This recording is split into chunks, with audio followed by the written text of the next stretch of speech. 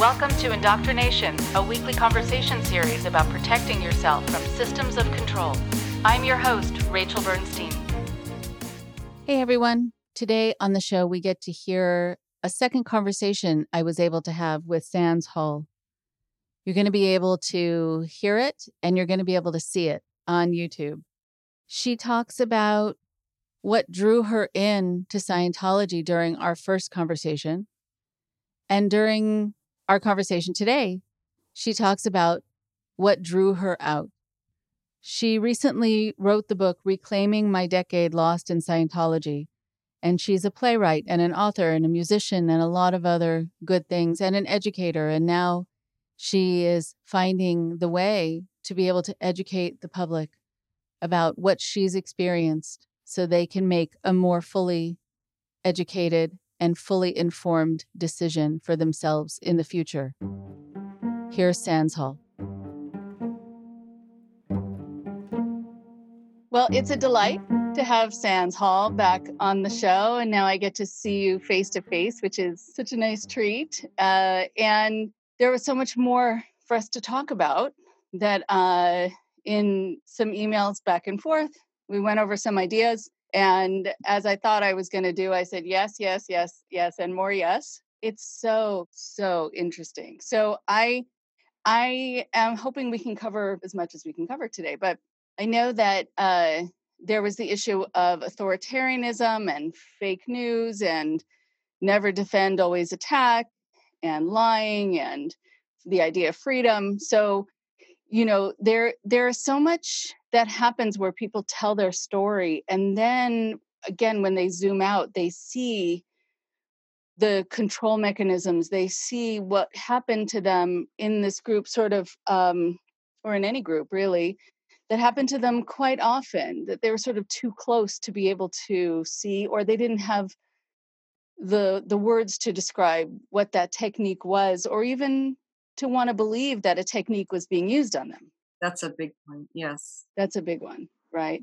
So maybe we can start there. What was it like for you just to have that realization, even before we start talking about the techniques, that techniques were being used on you without your knowledge? It's interesting because I'm just remembering a sweet little bow that a friend of mine who at the time was, and I believe still is, a Scientologist would use sometimes. And it's actually extremely apropos. He'd go, I can see just fine. What do you mean?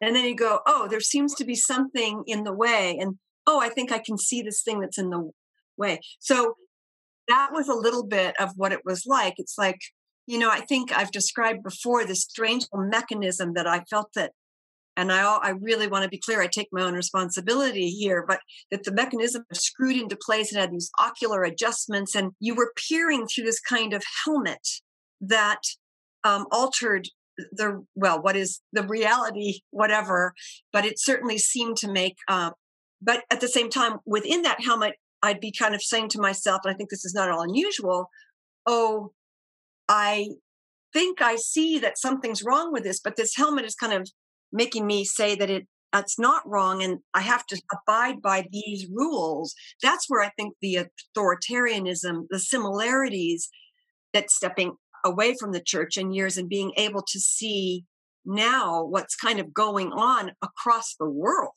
but even in our own country, or especially in our own country, this sense of there's a way you're supposed to look. I mean, to view. And right. I think it's tremendously appealing because when you have that helmet on, a lot of choice is taken away, and you don't have to make, this is the way I believe, this is the way sometimes I dress, this is the thing I'm going to say and do and act. And it takes what is sometimes very difficult in our lives. Choice is hard. You're making a choice all day, every day. Right. And then for some people, making choices is very anxiety producing. And maybe because they felt that the choices they had made beforehand were not good ones or not smart ones for their lives and didn't get them where they wanted to go.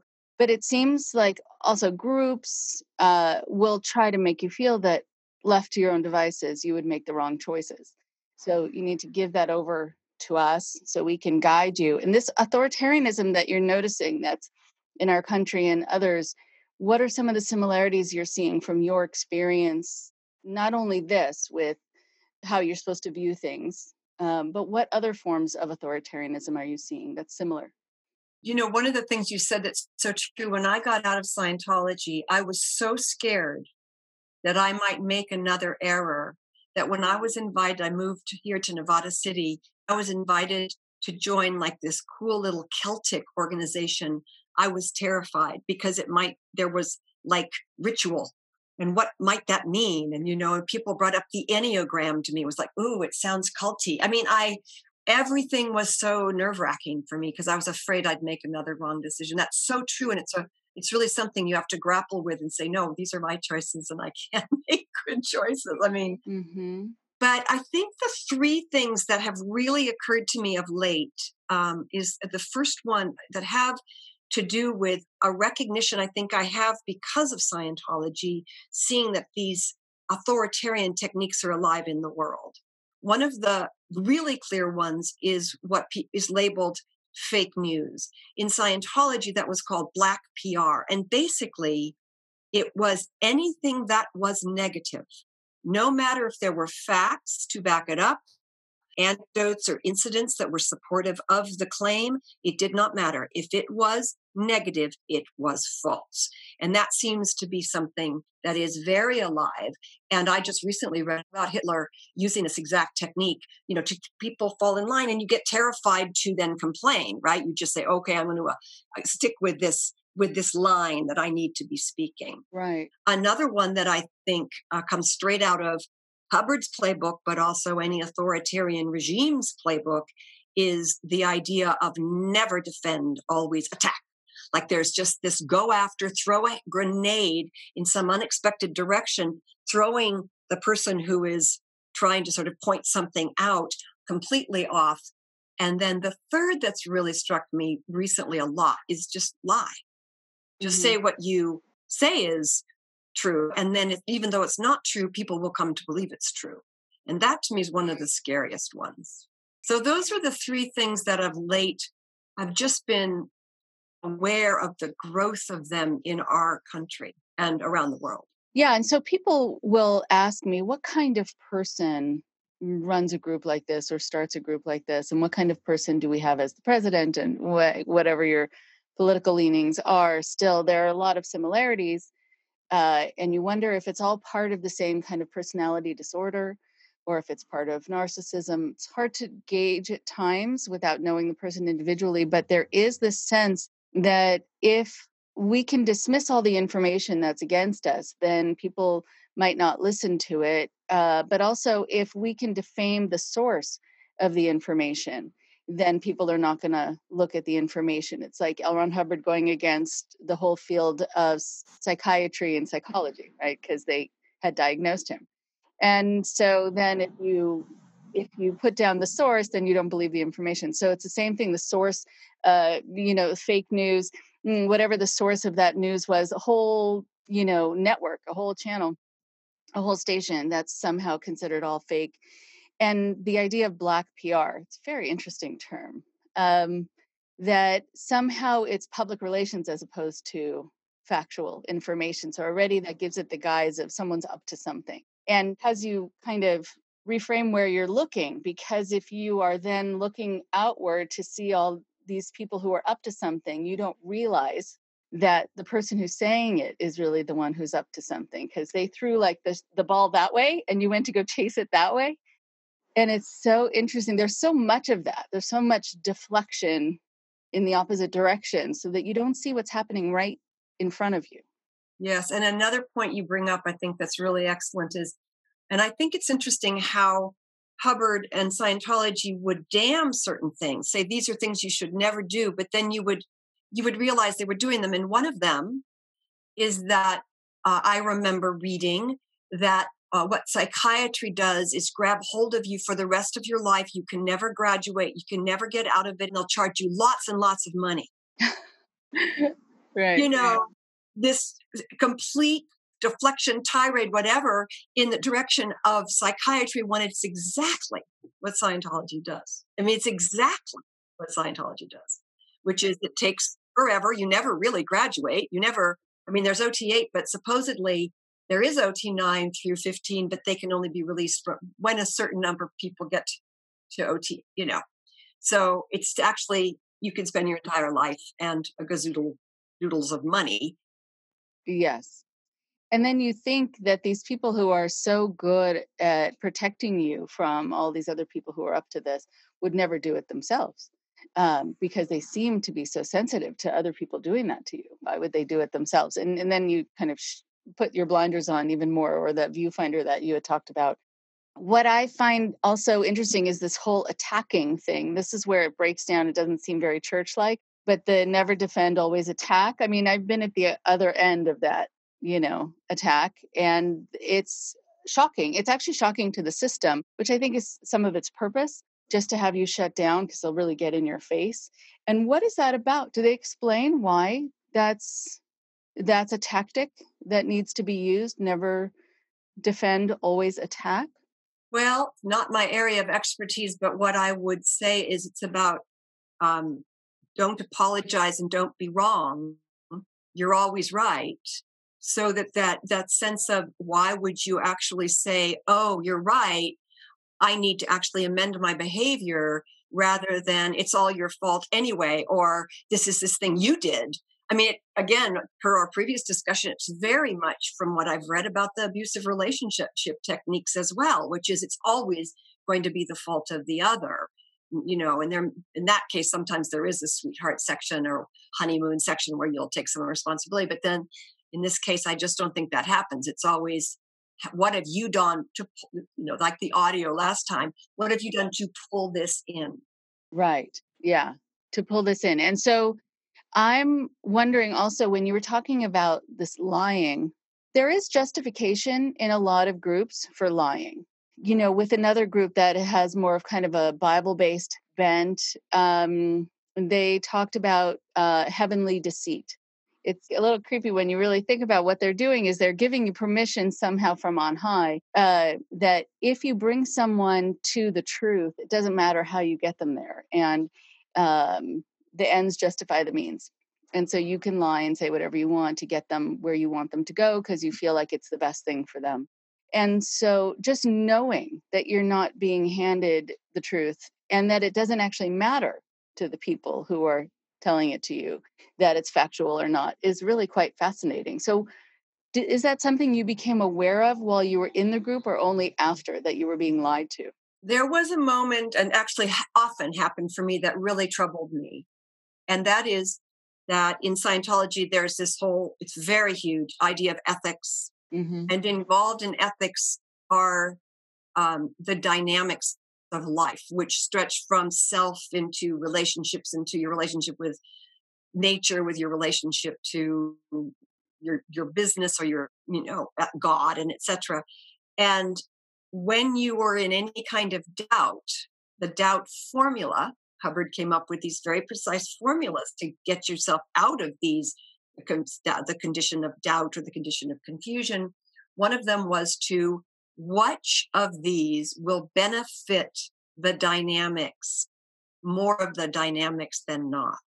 So if you're a Scientologist, you're always going to tilt towards the thing that benefits your group, that is Scientology. And that seems to me that very same idea, that it's like, I can convince myself to push the judge's dog into the swimming pool because I want to make the judge feel miserable because the judge gave a bad, I'm just, this is a rumor I once heard about, but that idea that anything, smash this window, I can print this piece of information. I can do that because it benefits my larger group, would be the Scientologist perspective. And I think that is a very slippery slope. Mm-hmm. Right. Because I obviously, one of the things that I enjoyed and appreciate about Scientology and Scientologists is there really was a great sense of ethics. And I was yearning, I think, for that, again, that order, that clarity that it provided. But when I began to realize that, it made me, even while I was in the church, very often made me very uncomfortable. And then having left, I realized this has been used in inordinate numbers of ways to justify the ends, the means it doesn't matter as long as you get your end. Right. And so I think knowing that this group has a whole ethics department, and you have to go to a committee, and there is so much protocol around that, but that it's in-house ethics. And then when you find that out, that it doesn't actually apply to kind of the ethical or legal system outside of Scientology.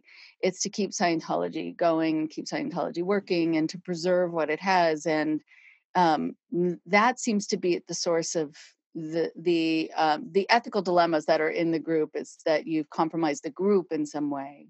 Right. Like these ladies who have brought a case against the actor Masterson, who were Scientologists themselves and tried to work within the Scientology ethics, and were basically encouraged to examine, well, what had they done to bring this rape onto themselves?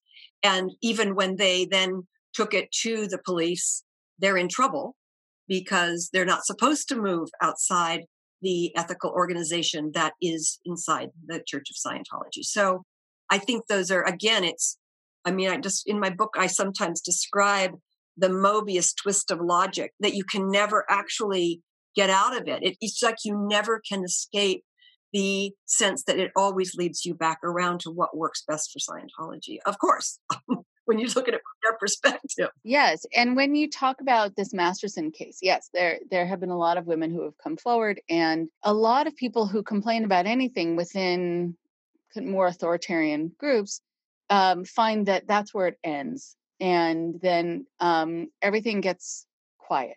And then they are supposed to just look at themselves. And that doesn't actually feel dissimilar to how the legal system was just fairly recently, when women were attacked and they were asked, well, what were you wearing? And why were you out by yourself? And so I feel like it's this sort of old-fashioned, unenlightened, non-progressive way of looking at things, but also it's disempowering.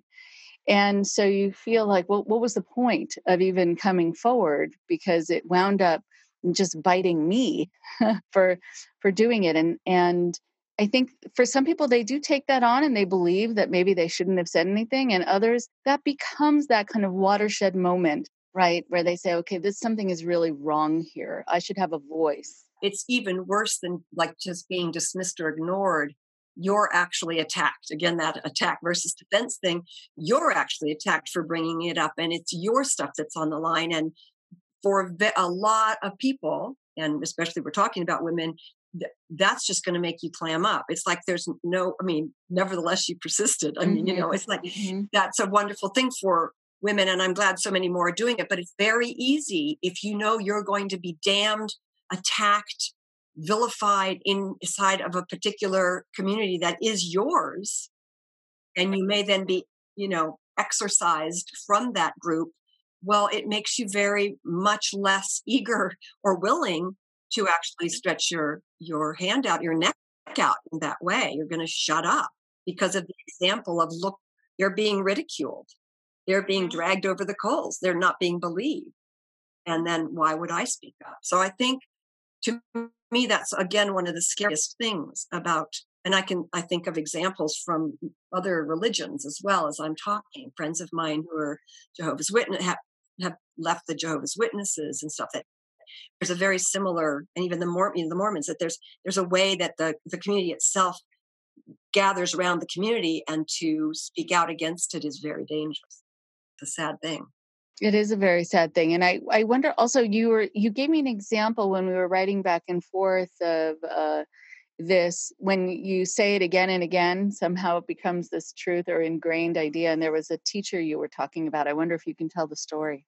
That was interesting. I had as I always do, an annual New Year's Eve party. And this gentleman I rarely see is a teacher at a local grade school, high school sort of combo.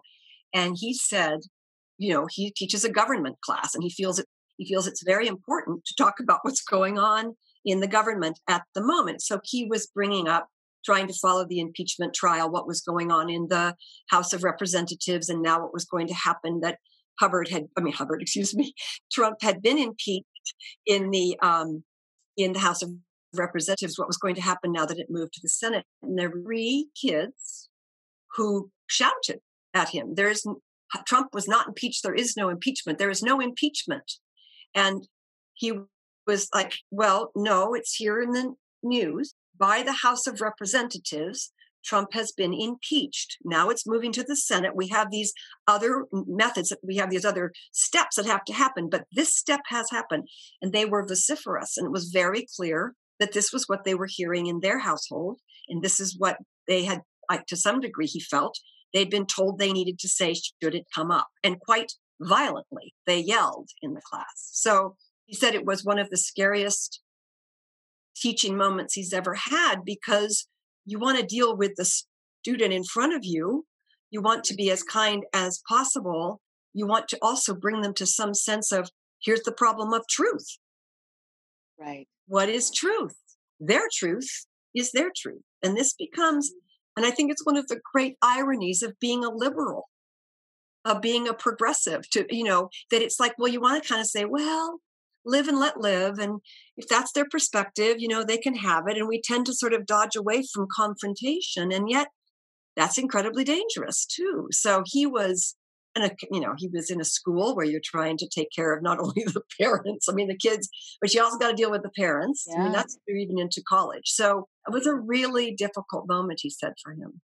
Right. I think having that intensity and the anger, and you get a sense, I think, that there's so much fear mixed in that creates that anger. You or the liberal media or fake news or whatever are attacking our savior, and so we have to protect him at all costs. And I think people already were prone to have confirmation bias. So we hear what we want to hear, and we watch the news that sort of supports our beliefs. I'm guilty of it too, right? Because it just feels right. Like, yes, thank you. That's what I think also. Even though sometimes I will watch other channels just to see kind of the different way that people can spin things, because I find that interesting. But there's only so much I can watch of it, because I start to have sort of an emotional reaction, right? Okay.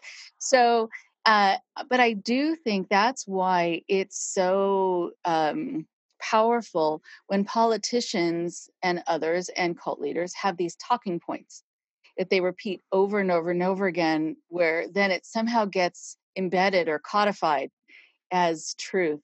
And then people will just shout it in a way where they're not thinking, they're just reacting. And that's probably also what was disturbing to him, that he didn't potentially feel like they were thinking, that they were just purely reacting. And that you couldn't he was unable to present information that is actually factual to them.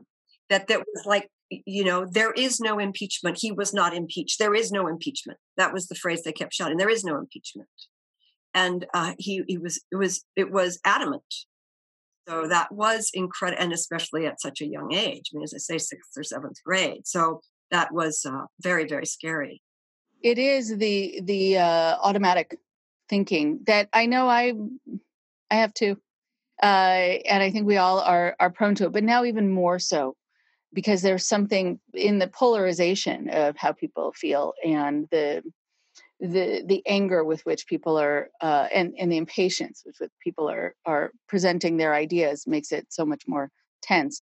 It's reminding me of a woman, Deborah Lipstadt, who is this expert on Holocaust, and she was on a number of panels where there wouldn't be educators necessarily, but there would be a Holocaust denier.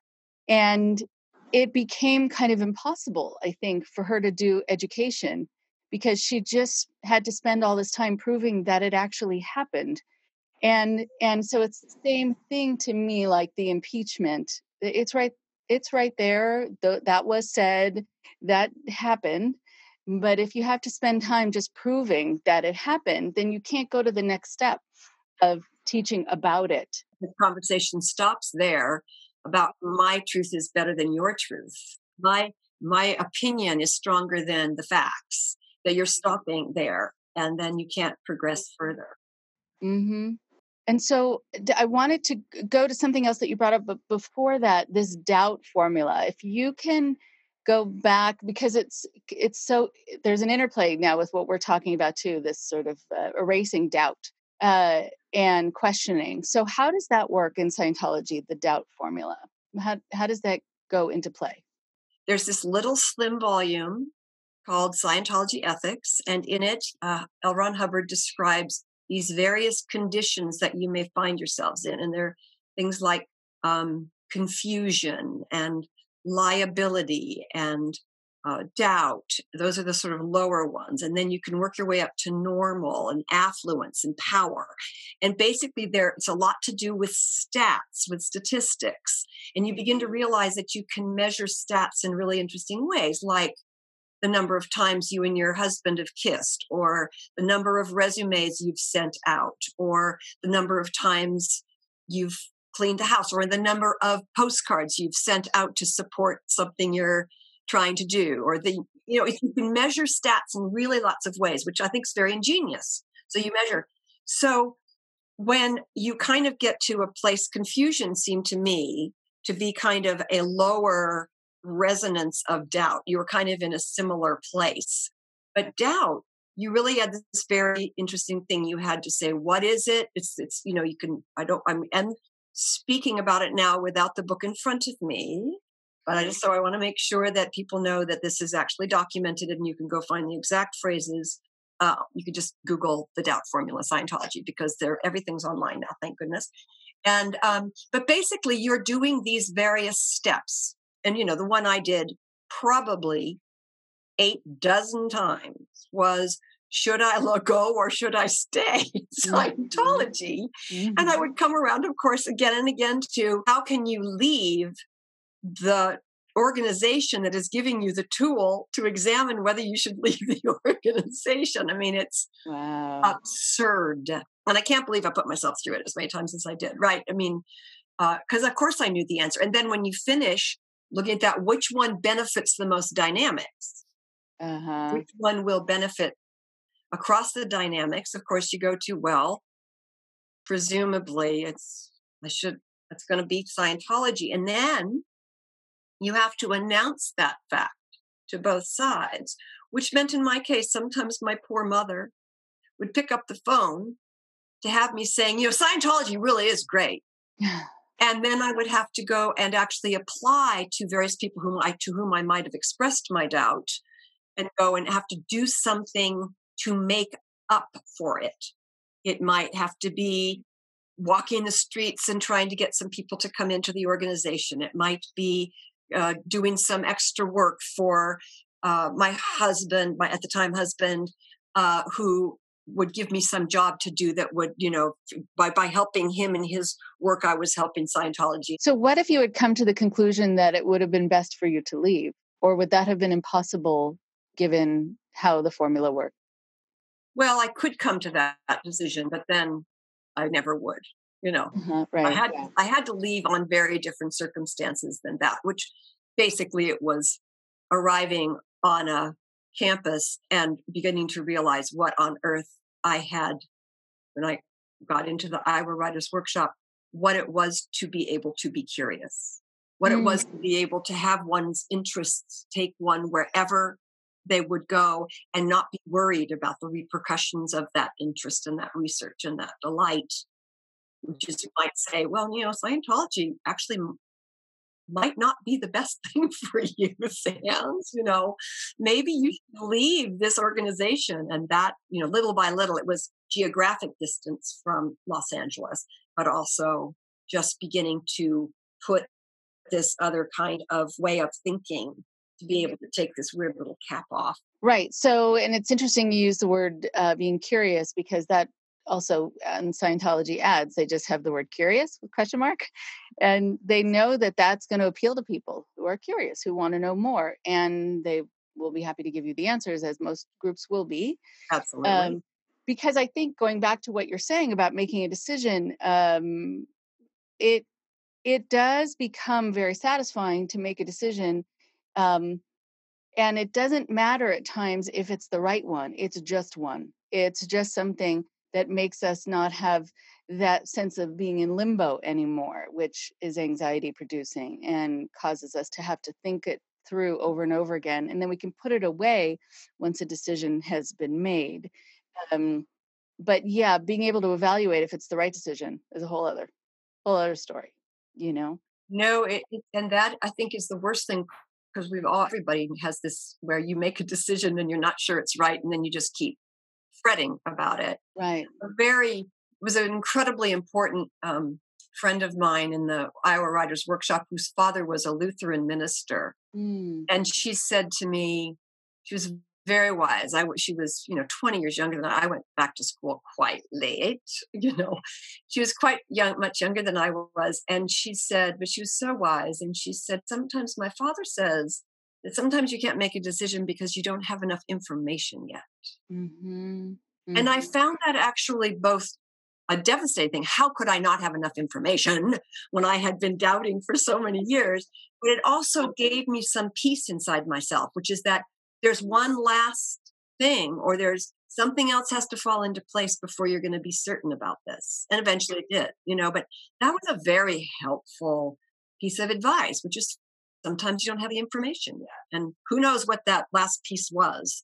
Probably some physical sense I finally gave credence to, how my body would twist or my stomach would not or something. But eventually I was able to say, okay, not only am I certain that it's right for me to leave, I can no longer be lured back.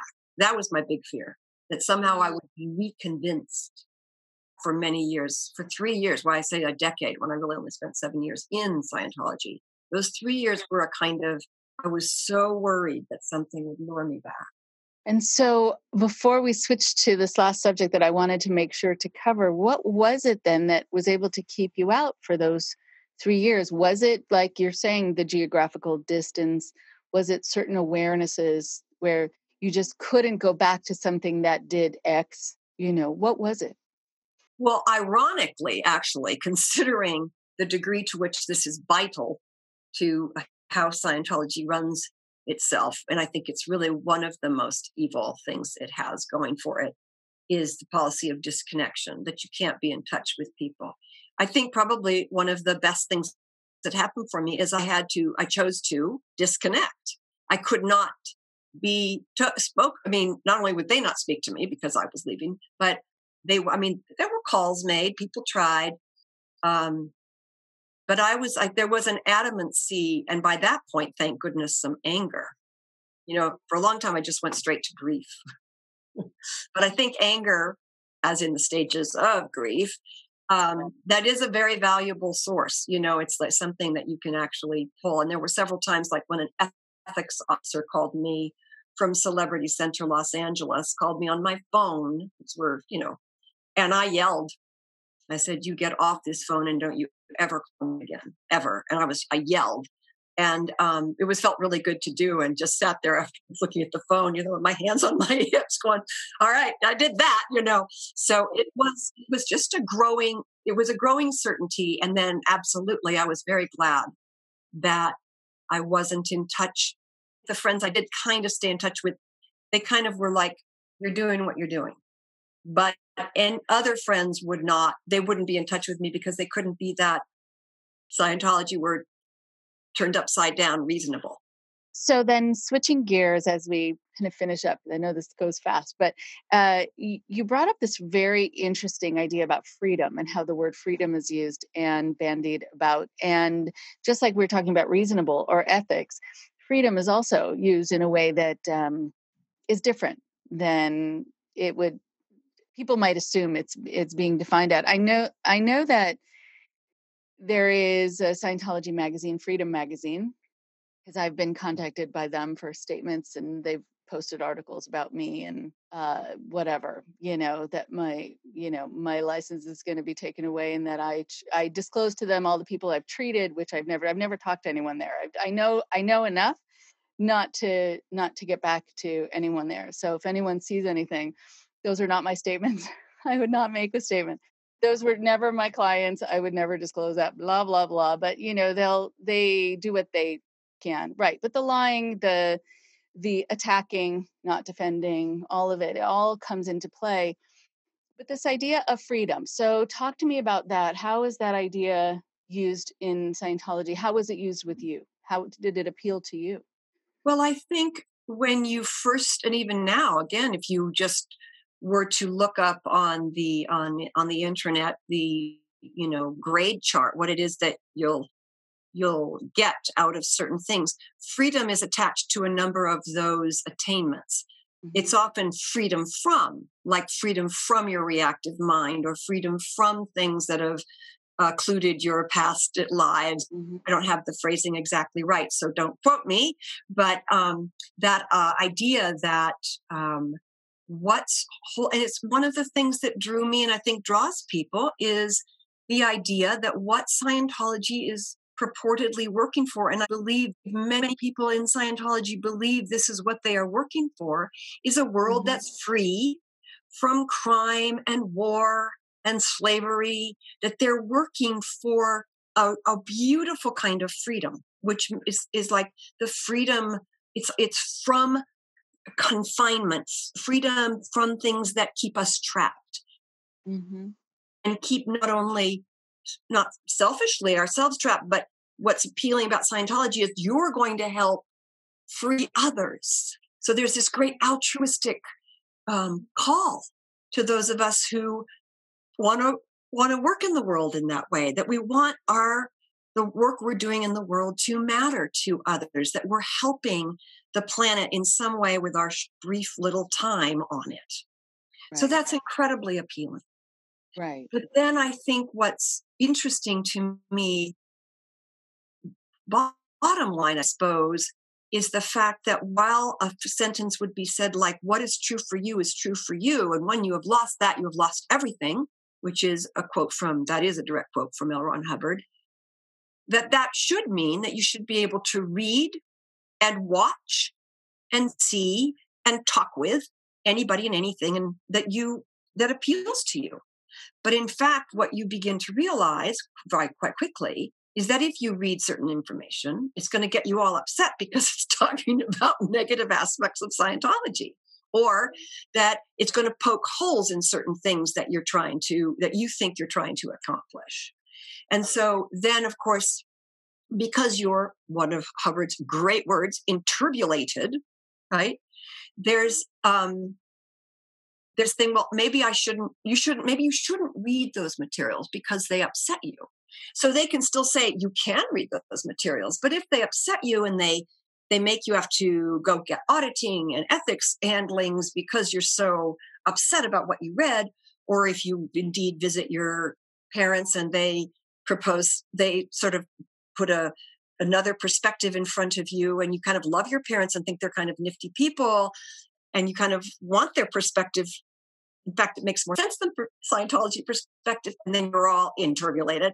So little by little, you learn to put this little helmet in place. It's like, I'm not going to read, I'm not going to talk, I'm not going to, other than this world I'm in that not only agrees with me, but puts this nice security helmet around me that I can walk within and never have a problem.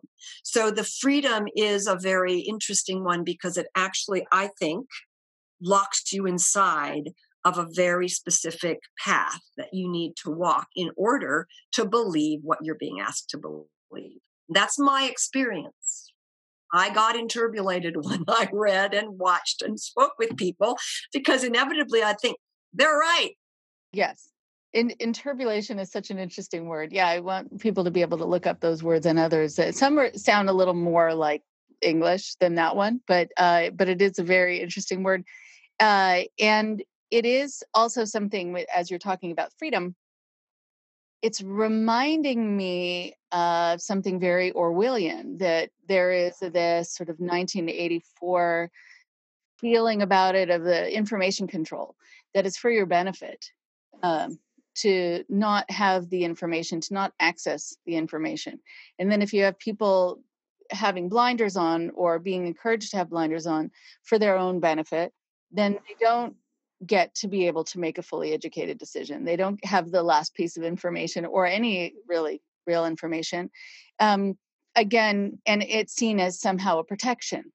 And so just having that be so convoluted and really quite opposite, the 180, is very head spinning, but it is very Orwellian also. And I do encourage people to read 1984 if they want to have a sense of how these things operate and the effect of them, and how they, Scientology didn't invent these ideas. Unfortunately, they use them and they call them different things. But this idea of freedom also, I wonder, as you left Scientology, were you able then to redefine what that means for you, or go back to the definition, what freedom means to you? What is it that, gives you the opportunity to have now, or how would you define it now in a different way than within Scientology? Well, of course, I have a sense of freedom. As I say, there's a lot of things about getting freedom from. Mm-hmm. So I suppose there's a moment when I was going to the library when I was in Iowa, and I was struggling with my conflicting things. And I went to the public library in Iowa City, and I walked up the stairs, and I was looking for the book L. Ron Hubbard, Messiah or Madman. And I was determined to read. That was one of the, if that time, really one of the only books that had been published about that would, I thought, felt offer me a credible other side. I mean, I knew there were articles, but at that point the internet didn't exist, so it wasn't so easy to Google like a great LA Times article, which I knew there had been. So I was upstairs in the stacks looking for this book, and I thought, oh my God, there's a person with a rifle behind me who's going to shoot me. And it was really interesting because never in Scientology did I feel this kind of danger. And I knew it was a kind of PTSD of that my mind was, the blinders were coming off, and that I knew I wasn't, according to this other system, I shouldn't be in the stacks looking at a book called L. Ron Hubbard, Messiah or Madman. I should be on course studying. Yeah. And that was and then of course I literally raised my hands, Rachel, and turned around. I knew nobody was there, but I literally turned around to look. And that really sums up a certain sort of, I think it was the thing was cracking, right? The cracking was creating this little, weird thing in my brain that I would even think such a thing for even a second. Right. But that was the beginning, I think, of, and another moment I was in such doubt. And yet one day I went and drove from Iowa City down to Chicago where there was an org. And I walked into the org and I asked to see the ethics officer. And I'm sitting on my hands to keep from racing back out the door. I'm so nervous. What the are you doing, Sands? And he says, well, you need to study, this material. And I'm sitting in the course room, and I'm so grateful for the standard nature. There's the dictionary. There's the little demo kit. It's all very familiar. Never been in it before, but it's all very familiar. And I realized that's a kind of offered freedom, right? You're in this safe space where everything's the same as it was, and you can feel safe. Yeah. I studied for about 20 minutes and then I just left. It was like, what are you doing? What are you doing? And I drove home the next day from Chicago back to Iowa City where I was in grad school. And I was I think that was the moment, Sands, you really are done. And there was a sense, even though that was terrifying. But to go to this idea that you had to put your hands up, or you felt like you needed to. My God, it was just ridiculous. It does say so much about something that got under your skin. That's correct. That there was this physiological impact that you had, that suddenly you had this panic because you were doing something wrong, according to Scientology. So there was going to be some punishment, or you were going to get busted or caught, because there is also this sort of watchful eye in the group, right? And people are telling on each other, and you're not really quite safe to do your own thing. And I think that also gets under people's skin. A lot of people will talk about feeling like someone is right around the corner and is going to pounce on them for having done something, or that someone is right behind them. I've heard with a gun or with an axe. or that they're going to go to sleep that night and not wake up, whatever it is, that was the thing that was making them feel scared, or that a friend that they thought was a true friend who they opened up to was not. But that does happen. Absolutely Right? happens. That idea specifically doesn't come from nowhere. That actually does happen. I have clients who are sent to me who are not real clients. I can tell by the questions they're asking me, would you hold someone against their will? Would you, all these things. And I go, oh, okay, time to go. And so people aren't making that up when it comes to groups like this. But it's very hard to know if you can trust yourself, if you can trust your environment, if you can trust the people in it. But also, so going back to this idea too of having gone to the organization, that people, yes, they gravitate towards what's familiar. It's very calming in the moment. And right, it seems like this is safe. I came home. And so it took you said about 20 minutes before something clicked on or something was growing inside of you. So what was happening in those 20 minutes? Well, first of all, the great comfort. And at the same time, you have done this and done this. You have sat in this course room studying these materials. I won't go into the lingo because it's lingo. You have studied these materials and you never, ever completely rid yourself of doubt. Adding to this, and I think it's interesting, groups like this they give you a sense that the mundane and the daily, the quotidian somehow is lacking, that there is a higher state to reach. And that evening, I stayed with friends of friends in Chicago. And the husband was a non-Scientologist. The wife had just come back from the Mecca flag, having done some OT level, some advanced level. And she came home, and the house was an old, fabulous, old, ancient Chicago house with those high paned cupboards in the kitchen, and there were bagels spilled on the counter and open jars of peanut butter and rain boots and umbrellas dripping water. And she's comes in, there's a Scientology word, MEST, which stands for matter, energy, space, and time. And she was weeping. She said, I want to stay back at Flag. Everything's so clean and orderly, and here I'm just surrounded by mess. Look at this mess, and she was crying. And her daughter came in, 13 years old, and said, Mom, stop crying. Don't cry. Don't start crying again. Some phrase. And I looked around, and I'm in my, at this point, 40s and thinking, am I going to have children of my own? So that's on my mind too. And I look around and it all looks so glorious to me.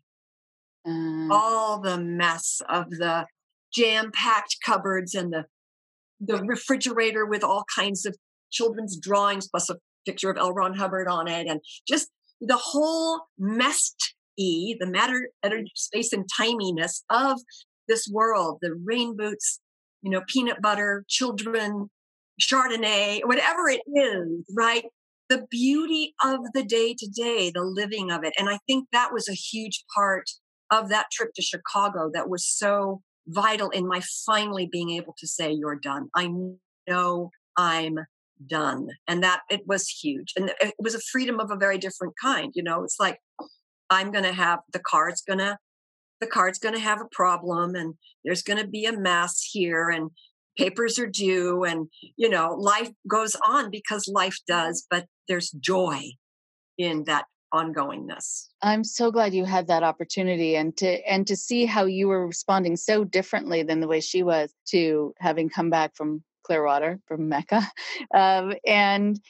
and being so upset about her life being that way, which is interesting because she could have also worked to making it the way she wanted to make it, as opposed to just sort of succumbing to, this is so different and I need to go back there in order to have it. But the randomness, the life in the moment, the peanut butter and whatever else. Yes. For some people, that is so nice when they get out of a group like Scientology, just not setting an alarm, not having to get things in by Thursday at 2, not having all of these moments in time where everything has to be just so. A lot of people have that when they come out of the military. A lot of people have that when their life is so regimented. They have some anxiety around anything being out of place. It takes some time to appreciate the kind of the softness. I see it as things being a little askew, that it just feels more real. Because sometimes that orderliness is so comforting. Anyone who's had a, I'm in the process of retiring as a professor, and there has been a very interesting, it's like Tuesday, Thursday, this is what you're doing, and it gives the week Monday, Friday, Monday, Wednesday, this, Tuesday, Thursday's that, Friday's going to be this, and the week has this order to it. And then it's like, wow, here's this entire day, this entire week, and it's mine. So there is a tremendous appreciation too for order. And there's that's part of the thing to work through as well. But yeah, I just remembered the taped up hockey stick, the doctor, hockey stick mom. And that somehow that was just emblematic of the mess, right? God, it was not only a hockey stick, it was taped up. It was going to have to be replaced, that I remember these details of that so vividly, just thinking, I guess I want the world with the hockey stick. I want the world with the dripping rainbows, the boots. I want the world with the knife stuck in the peanut butter jar. Yes. Yeah, I do too. That's more of my comfort zone, certainly. Okay. Well, I'm so glad that you were able to reclaim that life, that life that has that kind of sense of, I think, lack of tension. But for some people, I know it does create tension because things are out of order. It depends on your personality, but I think it also depends upon how you find some sort of balance. Because while you are needing to get things in at a certain time, a certain day, you can still make a conscious decision to leave the dishes till the morning. Correct. That's exactly right. Right. You find that way of finding your equilibrium, but you have the freedom to do so, which I think is so important. Yes. All right. Well, it was wonderful. I could talk to you for a lot longer, I'm sure. But thank you for coming on to get more into some of these subjects that we either didn't have an opportunity to get into at all or we had just touched upon. So I appreciate it very much. And I know people listening appreciate it very much. And I hope that we can talk again. I hope so too, Rachel. It's been absolutely delightful. And thank you for what you're putting. I mean, I've just listened to some of your podcasts, but thank you so much for the work you're doing in the world. I think it's just essential. It's essential. Thank you. Thank you. We'll right back at you. Thank you for your book. All right. I'll talk to you soon.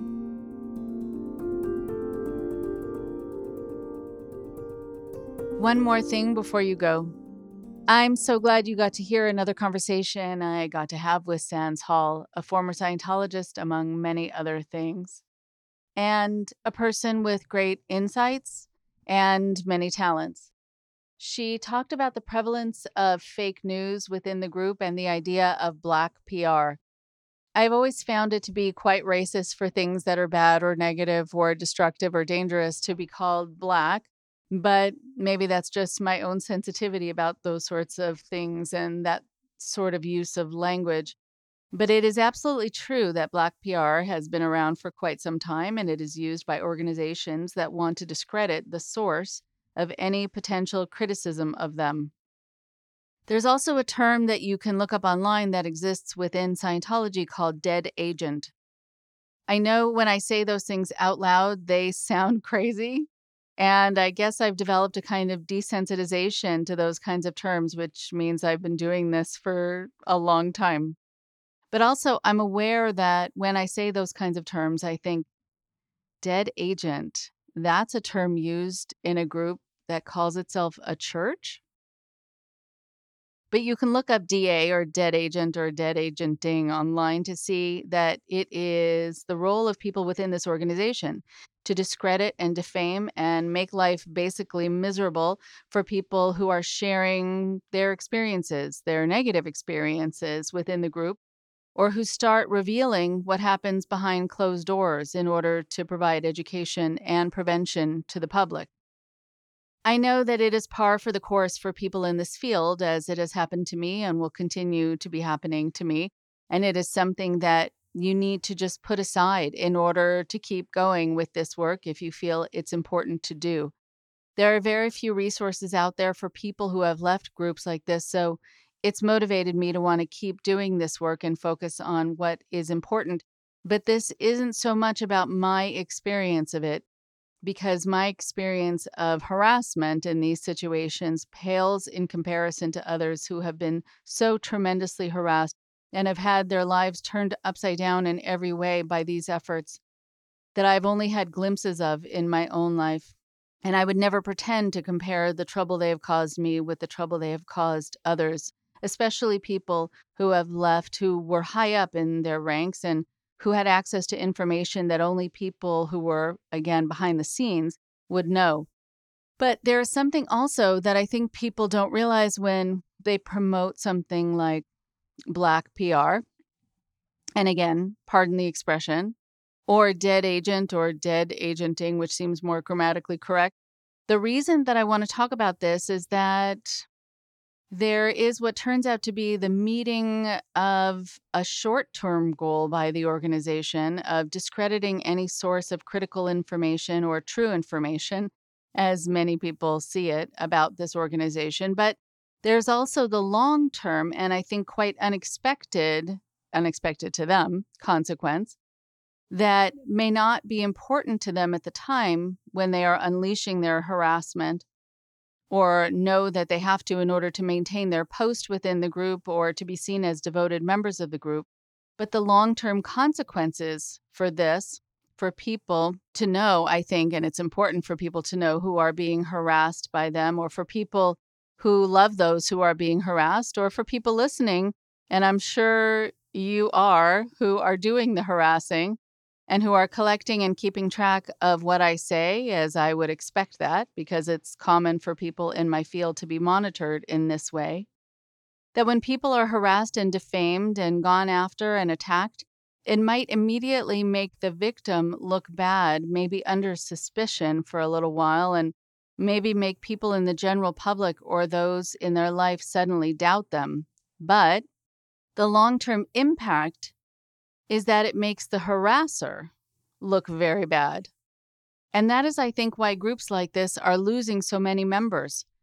And their words and attacks are starting to fall on deaf ears. Because after a while, the general public realizes what they are up to. And it just simply cannot be true statistically that anyone who has been upset by an organization like this or harmed by it, or who want to warn the general public about it, has something inherently wrong with them. It just can't be so.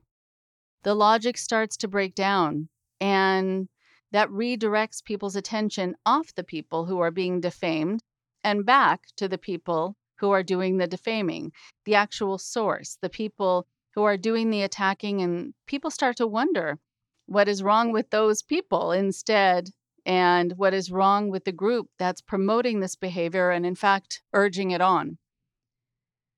There's actually an idea in Judaism, to pivot for a moment, and it may also exist in other religions, that it's worse to destroy someone's reputation than it is to kill them. And even though it's clearly very bad within the Judeo-Christian religion and many other religions, and just in terms of being a human, to kill someone, and it's against the 10 Commandments, so it's on the, as we grew up saying, the top 10 list, to know that something that is already one of the top 10 crimes is considered to pale in comparison to the destruction of someone's reputation is an incredibly powerful message. And the reason that it is said that way within the tradition I was raised in is that when you kill someone, that is awful beyond awful and wrong and should never, ever be done. But when you wrongly and intentionally destroy someone's reputation just because you can, and just because you know sometimes people are swayed by what you say, then you're forcing a person to live with the destruction of their reputation. And it's like keeping them alive and torturing them seemingly endlessly and taking everything away from them through no fault of their own. And that is considered unconscionable. So I urge all of you listening to know that what is done by these groups is considered in some traditions to be worse than destroying people physically. But because people are wising up and negative attention is increasing towards the people who are doing the harassing, then they are destroying their own reputations. Or worse, that an organization is putting these people in a situation as being the attackers and then is setting them up as pawns, ultimately, to have their own reputations destroyed. Because those who do the harassing are the ones who will be seen as the bad ones in this story. But I wonder how much people would behave like this without the organization behind them, guiding them to do this, making them feel it's justified, making them feel it's right or necessary, giving them extra points or higher statistics within the group for doing it and doing it well. So if you feel the need to harass me or others or destroy people who have suffered by being a part of such an organization or just talking about it, or trying to get their lives back, just know that the more you behave that way, the worse it makes you look. And the more it makes people wonder how you can do that. And the more it proves something diagnostic about the organization that is standing behind you and pushing against your back with a hard force so that you wind up in someone else's face shouting and berating them. That's a visual I think of when I think of these situations. If groups wanted to present themselves as truly ethical organizations worthy of membership and worthy of respect, well, they shoot themselves in the foot each and every time they act out like this, and each and every time it's sanctioned by the group itself. I was once working with a 12-year-old boy in my office who told me that he was being persecuted at school, that no one wanted to be his friend, and that the teachers and administrators had singled him out as a troublemaker and were constantly busting him for doing things that were not his fault, and his parents had rallied around him, wanting to speak to the school and wanting to find out what they had against their son. And I got permission from them to observe him at school on a few occasions. So I sat back for the first half hour and watched him, and he looked over to see if I was watching, and at first I thought it was just to make sure that I would notice if he was being persecuted, as he said, and he wanted to make sure there would be a witness to it. But then as time went on during my observations, and he would sometimes just eventually forget I was there, he started behaving in a way that was explaining why he was considered a bully and why he was constantly being called into the principal's office and why he was being blamed for the things that went wrong. He would purposely bump into kids, even stick his leg out while he was sitting and trip them as they walked by. And he would jump into kids' faces and clench his fists to kind of startle them. And he would put things in other people's backpacks, then tell on them as having stolen those things. He was working the whole system, but then came to me to talk about how he was being persecuted.